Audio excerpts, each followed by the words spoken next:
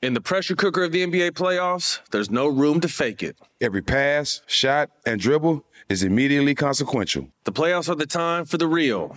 Real stakes, real emotions, real sweat, blood, and tears, real legacies. Which teams will rise from the chaos? Which teams will conquer? Which team is going to make this year their year? You already know when and where to find these moments of unscripted, pure entertainment. Don't miss 1 minute of the action. Tune into the NBA playoffs on ESPN and ABC.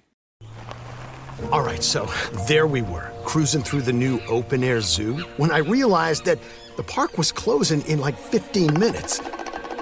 Luckily, we were in my Nissan Rogue. With its powerful VC turbo engine, well, we had time to see all the animals. Whoa! And outrun a few! Drive the Nissan Rogue.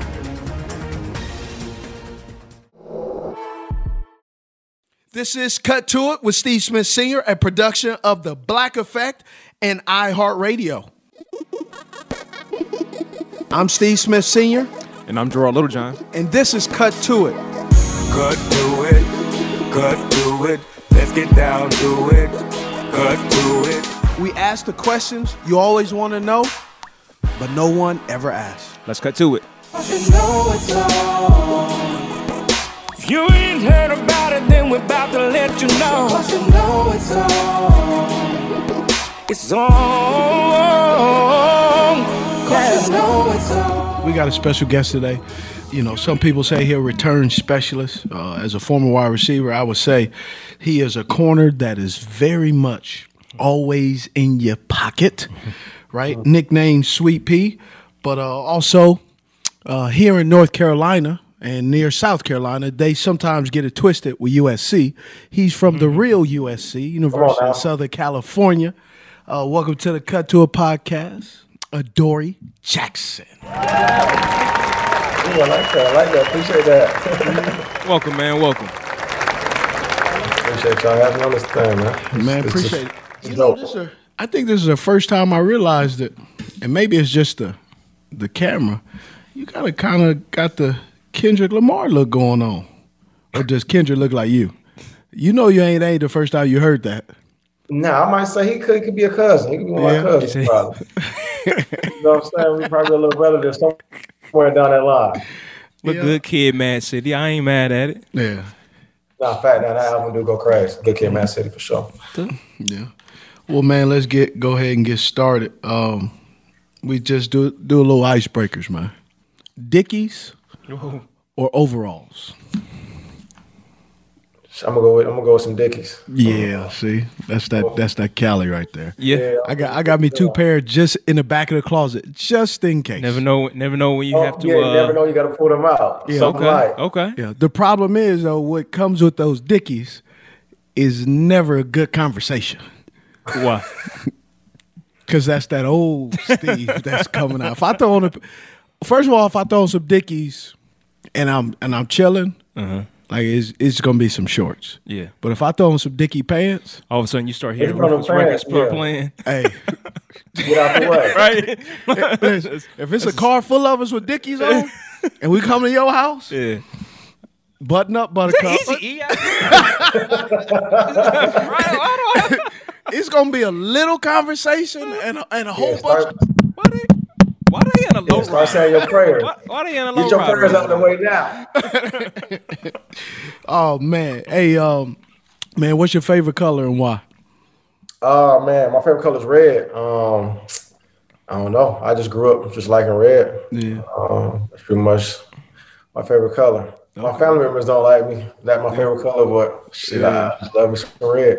All right.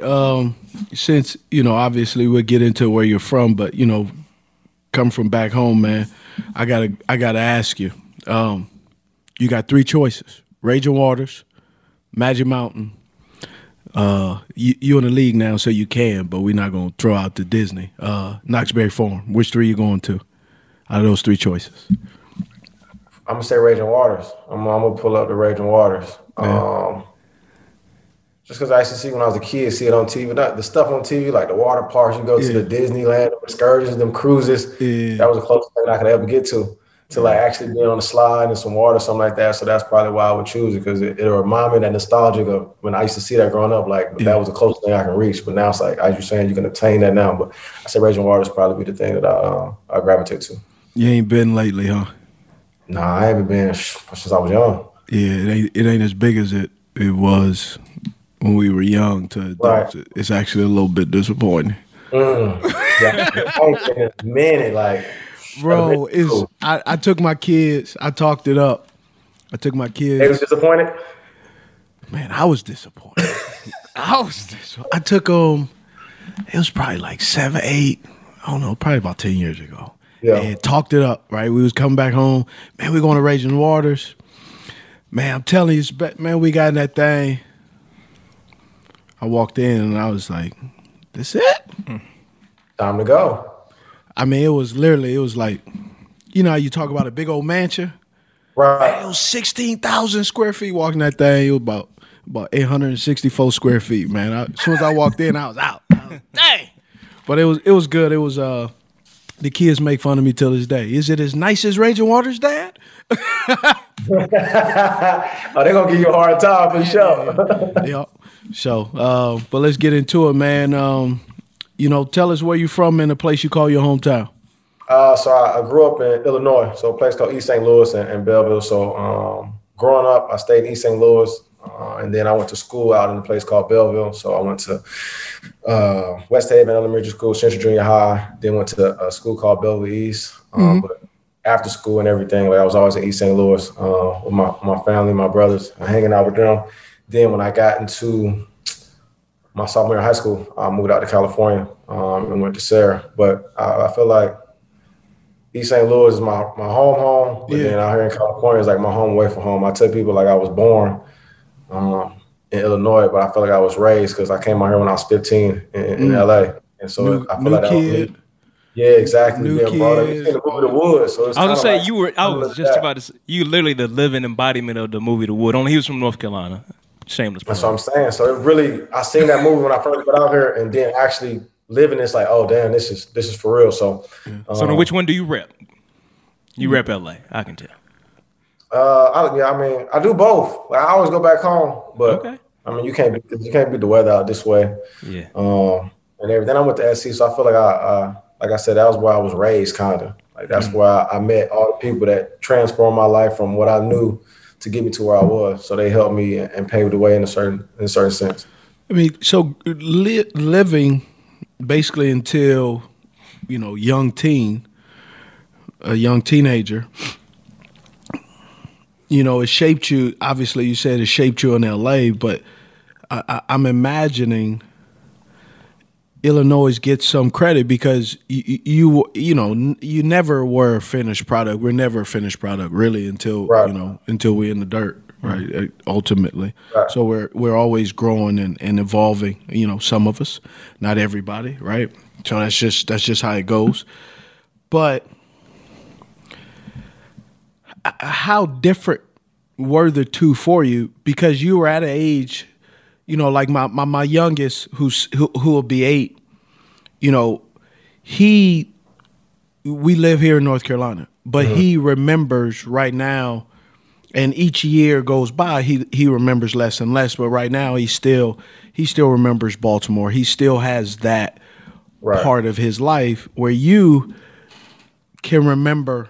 I mean, technically, you're 26, 27 years old. You technically, you haven't even lived half of your life one or the other. You know, a lot of your roots, a lot of the things that make you who you are, even with going to SC, even moving to LA, a lot of it was started in Illinois. Right. So that's why I say, I feel like LA my home away from home. Yeah. But like you said, like growing up, I feel like it taught me how to maneuver and how to. What, LA or Illinois? In Illinois. So I feel like it made life, like the transition part a lot easier. So when I moved out there, I stayed with my sister. So my parents stayed back home. So I had to go from everything that I was raised, brought up on, learning, you know, your P's and Q's, dotting your I's, crossing your T's, the street smart part. And then when I'm out on my own somewhere else, still trying to have that and remember that. So I feel like it made the transition easier in LA, like knowing who to mess with, who not to mess with, just being able to be behind the scenes and seeing and thinking before I even speak or move. So I feel like my dad and my older brother really helped me to, I guess, grow up faster. It's like crazy. Like, they didn't know this was going to happen in my life, but at the same time, they was preparing me before I even knew this was going to happen. So when I went out there at 15, it's like, all right, I had a good understanding of, I won't say life, but knowing, I mean, it can hit you anyway, any form, but being able to have an older brother, a dad I can just call up or whatever it may be. If I feel like I'm in some trouble and need some help with something, they can help me. But saying, like, I mean, you know right from wrong. Like, we already taught you, you know what it is and what it ain't. So you can survive out that way. So them being able to trust me and think that I was responsible enough and ready enough to move to LA, I feel like that helped me out a lot. You've got a deep relationship with your family. Would you tell us about that bond and its importance? Man, I just feel like, watching them TV shows as a kid and actually seeing it in my household, like my mom and dad there. I got an older brother, older sister, and going to church every Sunday, even if I didn't want to, because you're a kid, you want to go hang out, do what you want to do. Like, they used to tell me, like, all right, you can go out, but you got to wake up in the morning. Or my friends come over, make sure they bring their church clothes. They want to stay the night. They got to go to church. So, you know what I'm saying? So that's really how it was, and I feel like my mom instilled a lot of faith, a lot of a people person, being respectable, and treating any person like a human first, and going that way. So I feel like just by having both backgrounds, my mom being from LA, you know what I'm saying? So she taught me a lot of the LA stuff, and my dad being from East St. Louis and then going out to LA and meeting my mom and then coming back to East St. Louis. So I had a little bit of best of both worlds in a sense. And I feel like just seeing them and I was the youngest. So I was 7 years younger than my brother and 14 years younger than my sister. So I technically grew up pretty much like by myself. But that was when my older brother was kind of like the father figure too at the same time, even though he's my older brother, making sure I'm with him all the time and keep me right, keep me in line. So I think that's why I'm so tight with my family, because I was so young, but I always wanted to hang out with them because I didn't want to hang out with nobody else because that's all I knew. So just as sports growing up, we're trying to hang out with my brother. I'm 7, he's 14, trying to play sports with him. Or if my sister was doing something when she was in college, I'm trying to hang out with the older guys who 18, 19 years old. So just them showing me the ropes and being loving and treating me the way that they treated me. I think that's what made us so close to this day. Just that old soul. Yeah. What was your dad like as a father? And how did he impact you just individually as a man you are today now? Man, super strict, but what's super strict though? Give us a little bit. You don't understand that until later. You know what I'm saying? Like, give us detail on super strict. Because he was cool though. Like, everybody, I had the type of dad where everybody loved my dad, but as a kid, it's my dad though. So I'm like, man, y'all don't know my dad like I know my dad. You know what I'm saying? So, but as I got older, and obviously when I moved away, and it's like, man, all those lessons you taught me at a young age, like, I made it to understand it now. But when I'm able to maneuver and do what I got to do, it's like, oh, this is what you meant by that. He used to always be like, anything that you done, I probably did before. So don't think you slick, this, that, and the third. Yeah. Saying, I don't want you to follow the same steps or mistakes that I made. So he let me do what I want to do. But at the same time, before I even had to make a decision, it was like, all right, I know the path and which ways it can go, and trying to figure it out. Obviously, being anointed and having the blessings of the Lord be able to protect me at all times. Because, like I say, anything can go south at any given time. But I feel like my dad was just an old school dad, like you said, an old soul, and it was on me tough, but he wanted the best for me. So, always at all the games, always making sure that he was there for me when I needed, taking me to practices, in the backyard with me. If y'all know, like, he barbecues all the time, but that started when I was in Pop Warner. So my first ever Pop Warner season, he'll put the barbecue grill on the back of the truck, and we going to the games away, home, and he barbecuing. So I think just him, I don't want to say living the same dream together. Like, obviously, he never forced me to do anything, but it was me forcing him. Like, when I wanted to play football, I used to tell him all the time for like 6 months. And then I finally found out I was serious about it, and he finally put me in the football. So it was never him forcing me. It was always him letting me make my own decisions. And he used to always say, well, I was just waiting on you to tell me something. So that's how I learned at a young age. Like, it's really about what I want to do and how I want to go about it. And he was going to support me no matter what decision I went with. So with your dad, barbecuing, I'm assuming he had a business, right? Mm-hmm. Man, take us through that, with your dad, being a cook and just going through that as a young man, I would imagine it did have an impact on you a little bit, right? Yeah, I didn't really understand the sense of it. Like, I was with my dad like 24/7. So it was from the sense where, like, we'll go pick up the spices. He make his own spices. So we'll drive all the way to St. Louis, go to this place called Two Lord, get all the spices. We go to Restaurant Depot, get all the different stuff that he need for that. Yeah. He make his own barbecue sauce. So it was actually me just seeing the ropes and seeing how everything is done. And I mean, that's my first person that probably showed me like how to get to it, like how to hustle and make money. So seeing his drive and seeing how hard he worked, not just at his regular job, but just trying to serve people, that's just what he loved to do, a people person. So I feel like that was one of the things that I gravitated to the most. Like, although I thought he was super strict, man, he was a good dude at heart. And everything that he did was for a reason and for a purpose, whether you knew it or not. But at the end of the day, you can see the other people like impacted by it and affected by the things and decisions he made. So that barbecue thing was cool because if somebody else's dad wasn't there, like, he can be like that father figure, somebody else barbecuing, making them laugh, joking and stuff like that, and everybody having a good time. So I feel like that was like the glue. All my teams that we played with, everybody was like family oriented, and I appreciated that. Favorite dish or favorite barbecue? I wasn't gonna say. Yo, what's your favorite meal? Pops can get down with.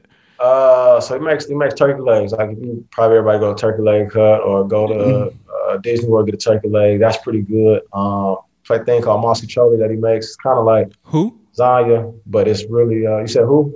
Yeah, what was it? I got the turkey leg. Oh, mascacholi is like it's kind of a pasta dish. It's like, I don't know how to explain it, but it's fire. It's off the chain. I love his chicken wings. He make riblets, turkey ribs. I mean, the whole shebang. But anytime he barbecue, growing up, Hold on, wait.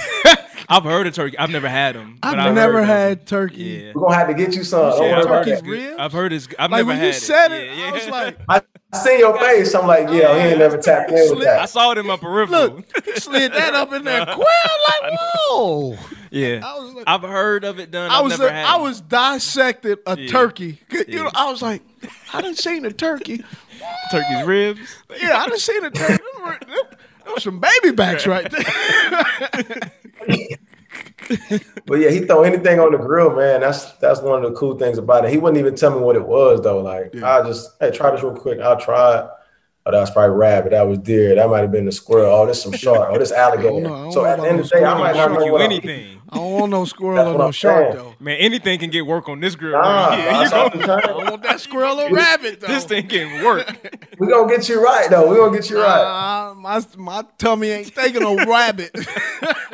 We gonna just say it's chicken. You go, oh, okay. Yeah, no. It do taste like chicken. Yeah. I'm not sure. I'd had duck, but I haven't had rabbit. I'd had What's the difference? One of them swim, one of them don't. One got feathers, one got a foot. it's a huge difference in my opinion. Yeah. So you move out to LA. Take us through that transition. How'd you come to the conclusion to move to LA and the reasons why? Man, crazy story. I was my 8th grade year. I long jumped 2111, and so somebody was talking. My brother-in-law was talking to this coach at Sarah at the time, which the high school I went to, and he was like, "Man, my brother, when my freshman year go by, I went 2311. So my freshman year, he's like, oh, my little brother jumped 2311. And the high school coach was like, no, you lying, maybe 20 feet, 3 inches or 20 feet, 11 inches, not no 2311. And so he was like, all right, let me meet the kid. And I grew up a huge SC fan. And so my brother-in-law was like, yeah, let's go to this SC camp. So I'm like, all right, that ain't nothing. Like, I'll go to the SC camp, that's cool. So I go out there, I perform. And he was asking me where I was from. Like, oh, I'm from Illinois. And the guy, his name Coach Biggs, that trains me still to this day, was my long jump coach in high school. And he, took me to Sarah. I was like, yeah, let's go, walk around, see all this and think about transferring. In my mind, I'm like, I'm not coming out here. Like, my parents stay back home. This don't even make sense. But, I'm just good sport, following through with me. Like, all right, that's cool. This was in June. A month go by, I go back home. I'm actually at my football camp at the high school that I'm supposed to be attending, getting ready. We just had camp. They called my dad to school and was like, "Hey, your son's supposed to transfer." So I just remember hearing my dad. I remember like it was yesterday. My dad voice called me, said my full name. I said, "Oh, damn, I must be in trouble." I never forget that. I'm laying down like on my bed and I hear him call my name. I'm like, damn, I ain't even do nothing. I was trying to think like, did I do anything? Going through your mind like, what did I do? Or what did he find out? Yeah. That's what I'm saying. I'm like, I just had football camp. I'm like, we ain't do nothing crazy up there. So I'm like, all right, I walk in there. He's like, hey, why is these people calling me? That's the first thing. I'm like, why are these people calling? I'm like, fuck, I don't know who calling you. He said, no, the school said you're supposed to transfer. And I'm like, oh, yeah, I visited there. But I mean, I didn't think I was going to go because we stay out here. Like, there's no way that we're going to all move and go out there. And he said, okay, I'll think about it. I thought that was it. 3 days later, he just told me, like, all right, pack your bags. You're going to stay with your sister. Mm-hmm. So I remember the first night I got out there, that was the first time I was like homesick, being away from my family for real. Mm-hmm. Like knowing I'll go back home, like I can spend a night or go somewhere, I'm coming back home. It was the first time that I was there. So I stayed up all night. And I ain't gonna lie, I hated LA. I felt like it was the worst thing ever. I called my mom, my dad, so I'm like, man, I'm ready to come home. And they're like, nah, just stick it out, go through it. And I think that's what made college so easier as well, because I was already gone from home when I was 15. But yeah, my first nights there, my first couple weeks, hated it. But meeting the guys the way I did, it's kind of like, the movie The Wood. Like they took me under their arms and was like trying to show me the ropes, like big brothers, and helped me out and maneuver the different things. And so I'm like, oh, this is what you can do in LA. This is what you shouldn't do. And I remember I had my being in East St. Louis, where St. Louis, the Cardinals hat. So they was telling me, it's just like that scene. They said, nah, you can't wear that. I'm like, nah, that's where I'm from, though. They said, nah, it don't matter. Like, just don't wear that hat. I'm like, oh, okay, that. So, yeah, they actually was cool, and I think that's what made me enjoying California more than I actually did at first. I love Cut To It, and I love it even more when you download us and subscribe. And you can follow us on social media too, Smitty. Where at? That's at Cut To It on Instagram. What about Twitter? At Cut To It. Facebook? Cut To It featuring Steve Smith Sr. What about online? And you can follow us at cuttoitpodcast.com, where you can buy merch and you can subscribe to us wherever you listen to podcasts. I got all my I got all my questions answered. That's what I'm here for, brother. Cuttoitpodcast.com. In the pressure cooker of the NBA playoffs, there's no room to fake it. When the NBA championship is on the line, every pass, every shot, and every dribble is immediately, undeniably consequential. The playoffs are the time for the real. Real stakes, real emotions, real sweat, real blood, and real tears. Trust me, I know what it takes to bring home a championship ring. The regular season is tough, but these games are a completely different level. Now is the time when legacies are made. The best team will bring home the Larry O'Brien Trophy and add their name to basketball history. Will we see a battle between marquee franchises, or will we see a new champ be crowned? Which teams will rise from the chaos? Which teams will conquer? Which team is going to make this year their year? These are the moments of unscripted, pure entertainment that only happen on the hardwood. You've waited all season for this. It's time to take it to the next level. Don't miss 1 minute of the action. Tune into the NBA playoffs on ESPN and ABC. You know a spot, but not just a spot, the spot. Actually, with the 2023 Nissan Frontier, you know a bunch of them. But the key to these great spots? Being able to reach them in the first place. Your spot is out there. Find your Frontier in the 2023 Nissan Frontier with standard 310 horsepower, advanced tech, and 281 pound-feet of torque. Tell me if this story is correct. Juju owe you a lot. I believe y'all came in and y'all were at USC together. Juju was actually a DB in coming out of high school. And I heard the story that he realized that he wasn't going to get any run and switched to wide receiver. Now, you out there now. You out there. He wanted to play both. I think he wanted to play both, but at the time we had Sewell Cravens, a dog. Yes. we had a guy named Leon McQuay, and then a dude named Quentin. He did it both right away, like both sides. And then one day he just told me, like, nah, bro, I'm just about to play receiver. And at that time, I'm like, damn, I thought we came in to play both. I didn't understand. And he's like, no, I'm just going to play receiver.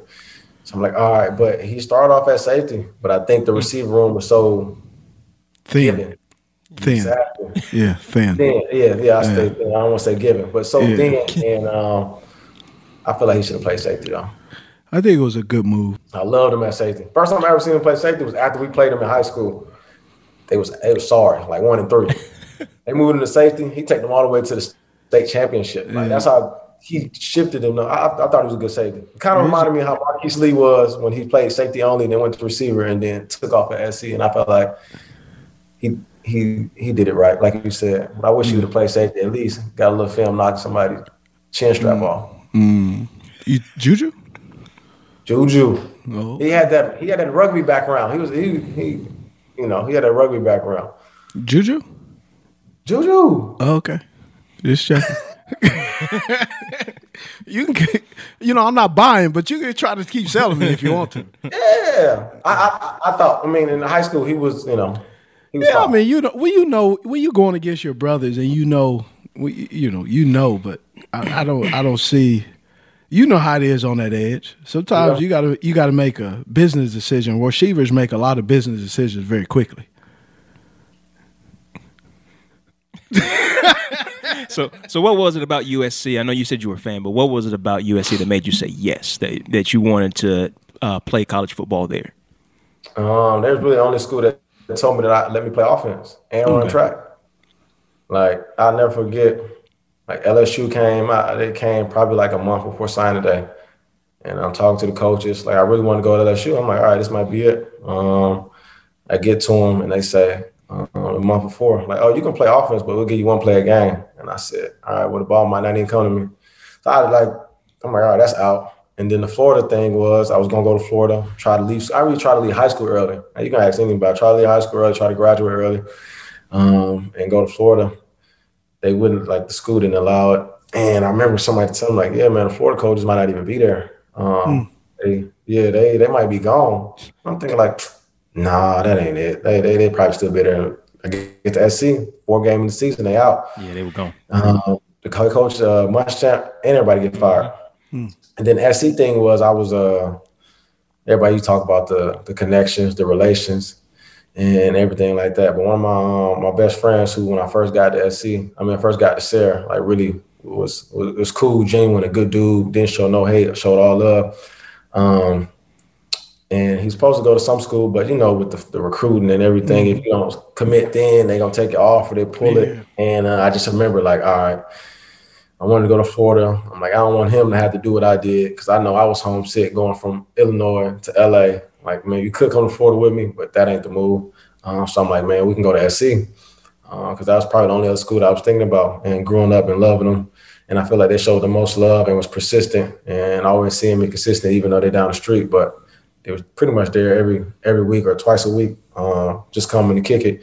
And I think that was one of the selling points. Let me play offense, let me play defense, run track full time, and let my dog come to school with me. And then everybody from my high school went there anyway. So we had Jalen Green, Olajuwon Tucker, John Houston, Deontay Burnett, me, and a dude named Jalen Jones. So we had like 6 people just in like a 2-year span, I'll go to SC, and I felt like that just made sense to be at home. What's the atmosphere at USC? Growing up in LA and seeing SC, but also, I went to Uni High School, so I was always on the campus at UCLA, right? It was just convenient. And seeing how the campus at UCLA is, what's the difference at USC? That's one of those things when you go back or the nostalgia of USC that is still there. I remember seeing USC when it was the old at USC before the new John McKay Center. Like, I remember Heritage Halls, walking down the spiral tunnels, seeing everything and feeling that's my first memory of it. Like, this was Reggie, Lindell, Steve, Palmer, and all these dudes went. And I'm like, damn, okay, it's fire. And then seeing the new upgraded version and then being a huge Marquise Lee fan, seeing him play when I went to Sarah, I'm like, damn. They showed me his highlights. I'm like, he fire. And then seeing him at USC and win the Blended Call. So I think those things were what made it surreal. Like I'm watching, I'm seeing somebody's footsteps doing what I was trying to do and doing at a high level. So I'm watching Marquise Lee this whole time, like, all right, he did this, like, damn, I could do that. Let me try to do it like this. Or seeing, you know, the legends or everybody before go through it and being successful. And then just having that presence of Robert Woods was there, George Farmer, and all them coming in chopping up with us. Or them being so highly touted there and having the rest of them like TJ McDonald, I can talk to him. I can talk to Nickel Roby, Hayes Pilar, and Deion Bailey. I'm like, oh, they showing love, they cool. So I think that's one of my best memories. Like I went to UCLA, but I didn't really know nobody as much as I knew these people there. And they just kept it real, like a big brother should. I'm like, yeah, you can do this, little bro, but I'm gonna tell you, like, nah, I didn't really like that, like this. But SC wasn't really fire until we start winning. Like my first 2 years, we went to the Holiday Bowl twice. Like people always ask, like, was SC good or how was it compared to them? Like it wasn't even good till we went to that Rose Bowl. We won like 10 in a row. So before then, SC was like going to regular school. Like it was, I didn't feel like no love, no sense of, oh, you go to USC. Obviously, I mean, it's USC, but once we started winning, it's like, damn, you get to see what USC could possibly be. Yeah, when you're a winning team in LA, I mean, it's the red carpet. Like even with college, if you're winning in college, you're a big name. But if you're not, you don't get you don't get to cut the line. Y'all in the back. Nah, fact, we was in the back. UCLA my first year. I'm like, I don't even know what this is about. Yeah. Like UCLA was the team around in 2014. Like that was the guy that had Brett Hundley, Hendricks, Miles Jack, Peyton, all these guys, Ishmael. I'm like, okay, they really was them. And then I mean, obviously we turned it around, but at one point UCLA was really running the town like that, and it sucked, but because they got one win. Yeah, you've moved almost like a military kid, right? And now you get drafted by the Tennessee Titans. Then you become a free agent and you go to New York. Man, tell us about the transition just from SC to be drafted and then, going into free agency, just that whirlwind of highs and lows, peaks and valleys in such a, short career so far. I think I really got tested with adversity after my rookie season because everybody on the staff got fired. And that was the first time where I had to, you go to college, the coach get fired, they bring in a new staff, he bring in his guys. Yeah. When it happened at SC, Helton took over, and Helton was the one who recruited me all the way through. So I never got used to it. And I never forget, I went to Houston on a team visit, and we sit down for about like an hour. So I'm talking up, watching film, chopping it. And at the end, they say, yeah, do you remember all our names? I'm like, I just remember the head coach, the coach, my DB coach, the DC, and the return, the special teams coach. And Vrabel get there, and at the end of the day, I mean, it's like I had to get used to him and what he wanted and the type of player he wanted, the type of style he wanted. And as that being my first time trying to get used to it, we didn't gel. Like it didn't mesh right. Like my play didn't work, and the way he was coaching just didn't work for me. Correct. And, so my third year, I played a lot better because I got more of a fucking mentality. Like, all right, man, it is what it is. Like you understand in that sense. Then the fourth year, I ended up being hurt. Yeah. So I think, like you said, the highs and lows, man, I didn't went through it badly. But what do you mean? Just go a little deeper though, because I don't think people really understand. Like most fans don't really understand, right? They don't look at football as a business, right? They look at it at a business when a guy leaves for more money or a guy requests a trade. But as far as the day-to-day, you saying it didn't mesh, and not going to graphic details details in a negative way, but I'm just talking about details of your mentality of when you say it doesn't mesh, you getting paid your first-round draft pick. Yeah, what right? doesn't mesh? You getting paid. The fan will say you getting a couple of $1 million a year. Right. how does that not mesh? Right, you got that direct deposit, 17 weeks, 225, 220, or 115,000 after taxes. Like a lot of people gonna say, man, that'll mesh for me. And to take it a step further, why does meshing matter? Would be what someone would ask. Yeah, it matters because it's your mentality. Like I said, the game is 90% mental. The other is physical. So physically, I can go out there and do what I want to do. Mentally, it's about being coached a certain way, a different scheme, a certain scheme. Now I'm playing a different scheme. Now I got to get used to, oh man, I always play like this. And they're telling me, oh, you need to do it like this. And not knowing or not, I won't say not knowing, but it's different. Having that muscle memory of always doing something and doing it this way, playing this way, and then getting taught, try to do this way. And then trying to be more in my head about, all right, let me do what they want me to do and be right. Instead of now I'm like not playing my game. So it took me a minute. That's why I said it didn't match. And then the coaching styles of, that's just probably just how they go. The coaching style is professional, right? They didn't. Everybody coach different. They didn't care how you felt about their scheme. You need to do their scheme. Yeah, of course. Yeah. So if you do your own thing, it's like, all right, if it work, it work. But if it don't, then it don't. But, you know what I'm saying? Yeah. But at the end of the day, I feel like, man, good. We need a good coach, like smart as hell, know what you're doing. Yeah. You just gotta know how to coach everybody. But at the end of the day, it don't really matter. Like, it doesn't. It don't. That's the part that sucks. It does. Yeah, it does not matter. You can have a coach that is a brilliant coach. You can have a coach who's terrible. It does not matter. Don't. And here's the worst thing you can happen. You can have a bad coach who's winning. A bad coach that's winning. Yeah. You have no out. When it doesn't go well, it's your fault. Facts.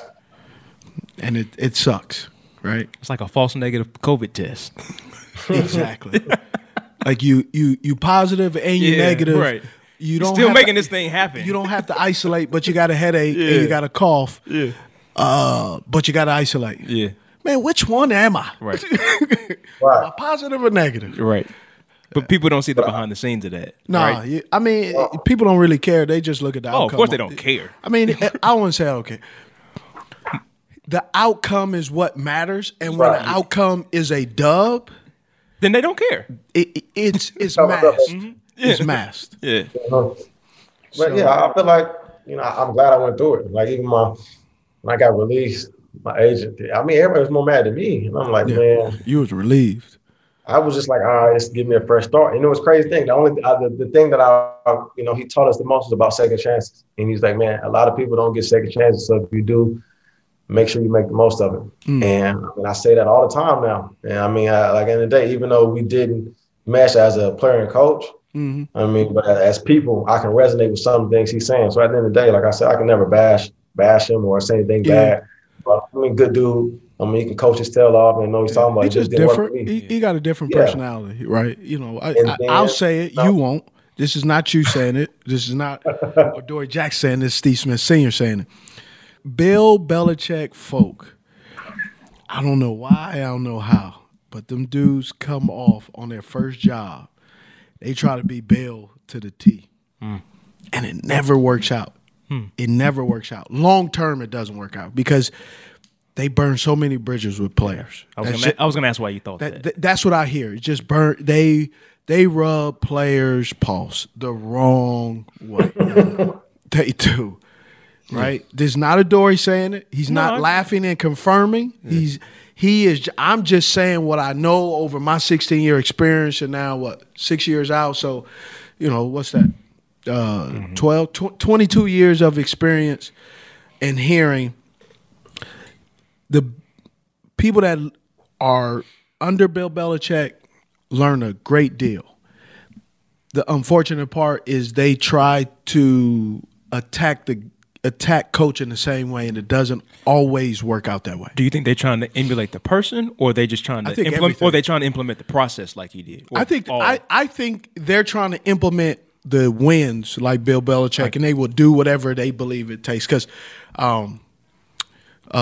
Coach Josh McDaniels, what I heard, what the experience was, his first coaching job in Denver, and how that went down. It's just some interesting things that I've heard out of stories, man. Talk about my guy though, Dean Pease, man. Dean Pease will put you out on that island, will he not? Dean Pease is defense coordinator. He's in Atlanta, and he was in Baltimore. He was a guy. He believes. See, that's a Belichick guy too. He believes in you're gonna earn your pay. He's like, you could be going against Jerry Rice himself in his heyday. That man is gonna put you on that island and hope for you to play. It wants you to play man to man, and ain't nothing you can do about it. And that's as an offensive guy, seeing Dean Pease, watching him in practice, watching how he does, he really puts a lot of pressure on DBs, and it's tough. So if you don't have, like Adoree says, if you don't have that mental game tightened up, well, you hell ain't gonna get it on the field with Dean Pease, the defense coordinator, because you explain to us what is it. I know it is. I never went into it, but what does it entail being a defender in the National Football League today? Walk us through what that is for you mentally, psychologically. Like you said, earn your pay. As you see, Tom Hanks say, like the landlord, the rent due every week, and not just every day, but every week you go out there, you got to make sure you get your pay and pay it forward. So I feel like the intel of a DB is, man, it's an eat or be eaten mentality. Right?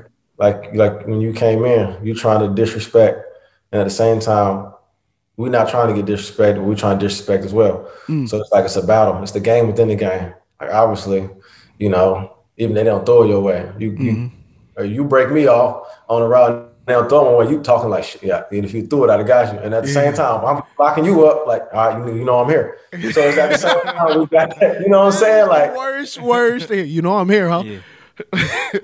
So it's like you just battling the game within the game, and I feel like just always being on your P's and Q's at any given moment. You never know. I mean, the read can be to the the third receiver. Yeah, that's tucked up. Oh, okay. Who the first person to look to? You could stay right side, or if all the routes is coming to the right, and you the back side, he runs something. You got to make sure you own it because you just never know what may happen. So I feel like the intel is just a dog eat dog mentality. Like either eat or you're gonna get eaten up. Cut to it. Let's get down to it. Cut to it. Hey, Gerard, where did you get that T-shirt? You mean this thing? Oh, yes. I got it from cuttoitpodcast.com where we have exclusive merchandise. Shout out to our guys at 704 Shop. But yeah, you can go on, buy you a T-shirt, subscribe to us wherever you listen to podcasts. In the pressure cooker of the NBA playoffs, there's no room to fake it. When the NBA championship is on the line, every pass, every shot, and every dribble is immediately, undeniably consequential. The playoffs are the time for the real. Real stakes, real emotions, real sweat, real blood, and real tears. Trust me, I know what it takes to bring home a championship ring. The regular season is tough, but these games are a completely different level. Now is the time when legacies are made. The best team will bring home the Larry O'Brien Trophy and add their name to basketball history. Will we see a battle between marquee franchises, or will we see a new champion crowned? Which teams will rise from the chaos? Which teams will conquer? Which team is going to make this year their year? These are the moments of unscripted, pure entertainment that only happen on the hardwood. You've waited all season for this. It's time to take it to the next level. Don't miss 1 minute of the action. Tune into the NBA playoffs on ESPN and ABC. All right, so there we were, cruising through the new open-air zoo, when I realized that the park was closing in like 15 minutes. Luckily, we were in my Nissan Rogue. With its powerful VC turbo engine, well, we had time to see all the animals. Whoa! And outrun a few! Drive the Nissan Rogue.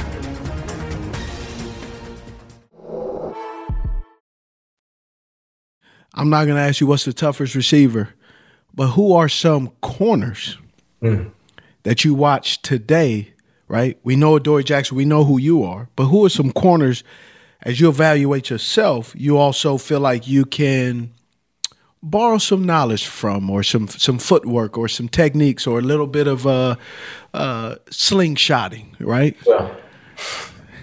So my favorite one really is Verrett out in, with the 49ers. Yeah. When I seen him at TCU, that was the first time. I was actually at Oklahoma visit. And he grabbed it. Like, I looked at him like, oh, he going stupid at TCU. I'm like, what's the little TCU? And it ended up being Jason Verrett. So I've been following him ever since I was going into college and seeing him in the league. What is it about his game though? Yeah, smooth. You know, good feet, patient. Feel like he's super smooth, comfortable out there. You can just see the confidence in him when he plays, and even when he battled through injuries and be able to come back, man, you just see the dog in him. Like, this is what he do, and he built for it. So I feel like he's one of them that I really like a lot. I like Jair Alexander. He got game. Like Marshawn, we came out together. Marlon Humphreys. A lot of them really much my class that I watched. You got Jalen Ramsey, Pryor. I feel like that's probably 4. That's 5 right now. That's 5. I'm gonna stick with them 5. And most of them kind of like my stature besides, you know, Ramsey, you know, long corner, but or Marshawn, but you got Jair, you got Verrett, Tre'Davious White. I like him too. I'm gonna just throw some more in there. I like his game. You gave out a lot of flowers, man. But even right now, you're being looked at as a leader on your squad and in that secondary room. Now that you're looked at as being a leader, what do you consider your leadership style? I feel like kind of much leading by example, but also if they need any questions or anything, because like I said, I've only been in the league 6 years, but been through a lot, you know, seen the different changes. And, you know, just coming to New York last year, having one set of a staff, and then now getting a whole different one. Like, I'm able to be like, okay, I've been through this. Like, you either can go about this the right way or the wrong way. And you can actually change your narrative. Like, you know, JB, James Bradbury, you know, another one that I respect his game. He should say YCYA. He said you choose your own attitude. And at the end of the day, that makes sense. Like, you can come in and, you know, be butthurt about the situation at hand. That it's a new staff. These coaches don't do this. These coaches don't do that. Or you can come in and work your tail off. And, you know, things going to pay off. So that's how I pretty much try to go about it, you know, stay positive. I understand you just don't say don't care, but then they beat you. Because if you be you, that's going to take you a long way. And if you're being you and things don't work out, I mean, you can't fault that. I mean, that's just how things go. But if you're trying to be somebody else and they'll go your way, now you got regrets like, oh, I should have did this. So just lead by example and just try to be that positive, you know, affirmation for the guys. What are some things you're excited about with the new coaching staff? Obviously, with you know, with the defense coordinator, with Wink Martindale. Man, like you said, it's a lot of pressure on the DBs. Being out there with Wink. But at the end of the day, that's what you really want. It's to test you and how you're gonna come out there and handle it. So I feel like that's what I'm most excited about. You know, see the things that he can do. You know, obviously seen his work in Baltimore, but to be able to have it here and actually play it is it's exciting. You have fun, and then you know you got Daves, and they talk so much trash, but you need that. It takes the edge off. You're going somebody super serious, now you're on eggshell, but they them, and I love that about it. Yeah, you got a coaching staff that's not prideful in a negative way, but they're prideful. They also been around the league a long time. They all been waiting for their opportunities. And, you know, to some degree, it is going to be a little bit of the challenge for the New York Giants this year because of, you know, obviously the quarterback situation. Not because I don't believe Daniel Jones can't play. I think Daniel Jones right now, and this is the first time saying it, you know, and obviously I was up in New York and had opportunity to be there for a couple of days. The one interesting thing that I really felt out of Daniel Jones, I think is concerning, is seeing a young man who has the opportunity to play, but seeing a little bit of how, and these are my words, not his, but you know, every coaching staff is different, and every good and bad habit that each of those coaching staffs have, it leaves, you know, it's like spaghetti. When you're eating spaghetti and you got a white shirt on, it will leave a stain. And you can use that spot remover, but you're not really sure how much of the stain is going to come off, right? And I think with Joe Judd, and this is me, I think Joe, in my opinion, he left a stain on Daniel, right? And it's going to be tough. Like, that team, y'all had so many good players. Y'all had some injuries, but then y'all had some players that probably shouldn't have been on the team, right? And trying to figure out who should stay, who should go, and then you got a coaching staff who wants to win, who's used to winning. They come from Buffalo, come from Baltimore. A lot of those guys, 10+ years of winning. Mm-hmm. Right, and then Dayball was in New England and a lot of different places, so he understands it. Man, what are some of the biggest challenges that you guys are going to face just heading into the season because of knowing, one, the division you're in, the NFC East? It's a tough division, right. And then obviously having to combat some of the setbacks that you guys had from the previous coaching staff. That's just facts, right? What are you optimistic about? And then what are you kind of like, just kind of waiting to see how things shape up? I think both of them you can put them in the same category. It's about how committed, as individuals we want to be, how great we want to be, how far we want to go. I mean, everybody can say it at the end of the day. Yeah. It's about like, all right, when we come back July 26th, we talk about a meeting. We had 45 days. What you did in these 45 days just showed me that you really want it and that you really bought it. So that's really the most interesting part about this whole journey. Everybody, obviously we got a couple of weeks ahead because we had to come in early. But at the end of the day, it's how do you take what we done build up and try and improve on. And I think that's just it's kind of hard because mentally everybody don't know how to deal with that. Like, all right, just let go, let loose. You know what I'm saying? Let me just be me, do what got me here. I was fortunate enough to have my rookie year. I had Dick LeBeau and Shea Towns from Pittsburgh Steelers. Yeah. So it's like I heard all the stories, and they tell me like, man, they get paid to make plays too. Like, it is what it is. Go out there and do your thing, be you, and have fun and enjoy it. But like you said, if you got a stain that you used to something a certain way, like walking on eggshells when I was, in Tennessee and trying to do everything perfect and do what they wanted. And it's like, it took me a minute to get that fresh air. Like, man, let me just relax and just be me and go back to having fun. Yeah. So it may take a minute. It took me 3 until I left because it's something new, something fresh. And I was like, all right, I can do what I want and be me. So I feel like we just need to have that mentality of resetting. And I think that's the most exciting part about it. Just resetting and coming together. What does an off-season training look like for, I don't know what a DB does in the off season. So, you're going to teach me something. Running. We got to cover y'all all day. What do you mean? Just running track? Running around. Like what? You can do football specifics. Obviously, that's a lot of it, being in the weight room, but most of it is about being conditioned. Because at the end of the day, you can run a slant. The quarterback in the pocket, it don't happen. You can still run across the field, or you can take it up, and whatever it may be. Or you run a go ball, they don't throw it to you. You come out on the sideline, and who got to run back and line up the next play?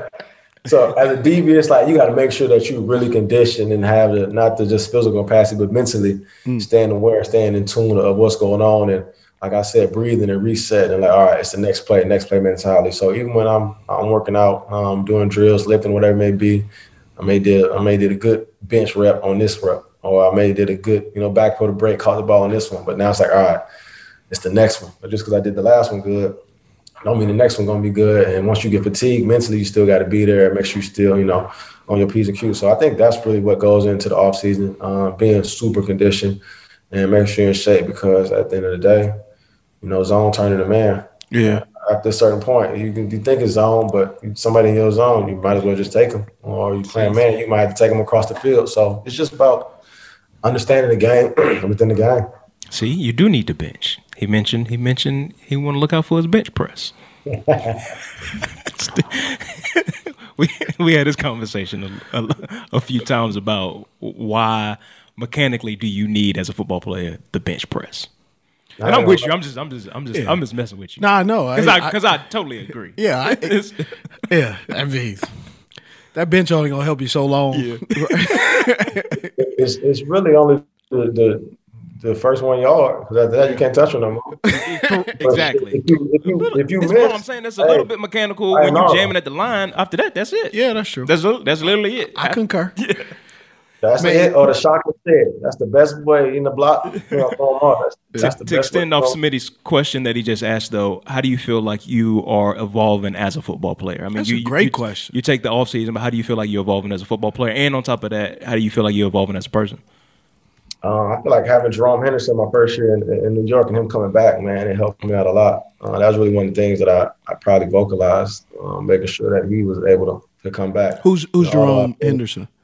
A DB coach. Yeah, okay. Just making it for some people don't, right. Some people not sure. Yeah, so Jerome Henderson, our DB coach, and he taught me a lot my first year about, splits, alignments, reading things, understanding different routes, looking at the formation and different things in that sense. So I feel like obviously it's your first time learning it, so it's like, okay, you do it, but you don't do it all the time, and then having another year around, like, okay, that's more repetition. And to be able to have him back is, like a reliever. Because we could have brought another DB coach in, but at the end of the day, he probably would have taught me something super different. Obviously, I can reach out to Rome, but it's not, you got that analogy, out of sight, out of mind. It's like, I'm here locked in, and when I can ask him something every day, I might not, you think about texting somebody, you might not do it. So I think as a player, that's how I'm evolving, just being able to talk to Rome every day, get different information, be able to help me out, and him really just being on me tough, like I'm still a rookie, and I can appreciate that the most about him. And then as a person, just trying to be in the moment, be present, being, down and out, being hurt and not doing what I wanted to do when I first came in, and not saying woe is me, but kept it to myself, not really expressing it. But I feel like being able to express and let that energy go and to be able to focus and get back to what's really important and what I really love to do, which is playing ball. So I think that's how I've been, evolving most as a person, and just, thankful for the blessing I do have. Like, I was mad that I had messed my knee up, but, I can still see, I can still talk, I can still do all these other different things. I was so focused on one thing that I wasn't really seeing the bigger picture. So, you look at the bigger picture, you miss the little things, and vice versa. So just trying to stay in that moment. Man, you get rid of you go ahead and put Tennessee, right? Being a Tennessee Titan in your rearview mirror, you don't have to cover A.J. Brown anymore. And then now, he right back out there. I going against A.J. in practice a little bit, and then now having to see him twice a year. Being former teammates, but also just being a DB. Right. I know something possibly went through your mind when you saw that big acquisition made by the Philadelphia Eagles. I'm not gonna lie, I was happy for him. I was genuinely, happy. Man, guy would deserve. Man, works his tail off. Yeah. Dog after the catch. And I see him in the division now. It's like, okay, it's I don't want to say it wasn't exciting, but it's exciting because. It's just another challenge, another task at hand. And that's pretty much, I don't want to say, I am saying that's what you want. As a DB, challenges. Like that's what you like. You're not you saying a challenge. You give you calling it what it is. It ain't a cakewalk. It ain't you ain't like yes, he's sorry. Bring him on. You saying hey, it's a challenge. Because you've practiced against him, you win against him, and you also know what you bring to the table. So. Right. It's two heavyweights. Mm-hmm. That's what I hear. No, for sure. And it's just cool because, like I said, the division is tough. And that just makes it just makes it a journey. And one that I'm looking forward to be able to tell and see how it play out. Like you said, what you're looking forward to the most, about the season is going to be about the journey and how we handle, the different circumstances that we come across. So, but now seeing them get to Philly, the one I was hurt about was when JV left and went to Philly. Yeah. That's when I'm like, damn, all right, because that's my dog, man. I appreciate him a lot, but at the end of the day, happy for him to get what he, get what he deserves. So, man, he didn't get a lot of. he was here in Carolina, and I just saw a young man develop, and he got better and better. And then he goes out, obviously he goes out to New York, and that doesn't work out because of the brilliance of the former general manager kind of put you guys in a quandary, and you had to make some financial decisions, whether people like it or disagree. He's a guy that really didn't get a lot of credit. He's a hell of a DB, right? He does not PBUs, technique. Just he and I really believe a lot of it has to do with because he's such he's like a quiet kid, silent assassin. But man, he was here in Carolina, and then we moved on. Man, hell of a player. Yeah. Mm-hmm. So Lunchbill, bring your lunchbill, hard had to work type guy. Yeah. That's a great summation. That is. One more question for you. In our research, you're really passionate about being the hometown hero. Why is that? Man, I left when I was 15, and that's really one of my biggest. Like everybody say, yo, why? And my motivation was I ain't want to go back home and people be like, damn. You know what I'm saying? Like I really resonated with me. Like they sent me to LA 15. Every day I wanted to make sure I made everybody back home proud. Even though some people hated it or talked so much crazy stuff about it, but it made it that much more sweeter and that much more motivating to make sure I showed them like it wasn't just because I was here, I could do this anywhere. And I just wanted to put on a bigger stage and then let everybody know like guys back home. Like we really got dogs, and all the people, they just go to different cities or the ones that's the most attractive. But it's like, okay, I wanted to be the staple. Like, all right, this is what it is. I mean, we had Darius Miles to come out of there, but like Terry Beckner, Jeff Thomas.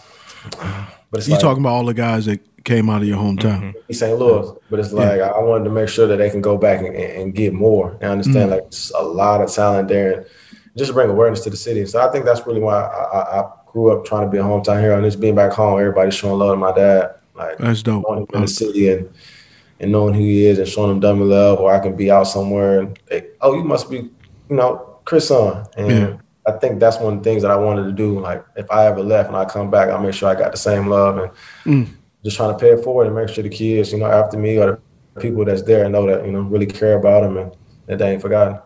I like that, but you know where you had to come get right though. I tell you all the time I tell you every time I say, man, it would have happened, but I don't know if the road that it would have went on. I'm just messing with you, but it's different journeys for different people. I believe, if you'd have went at 10, you may not have got that opportunity, but you needed that full development from your folks to be able to handle. Because LA is different, it's not for everybody. Everybody in LA don't make it.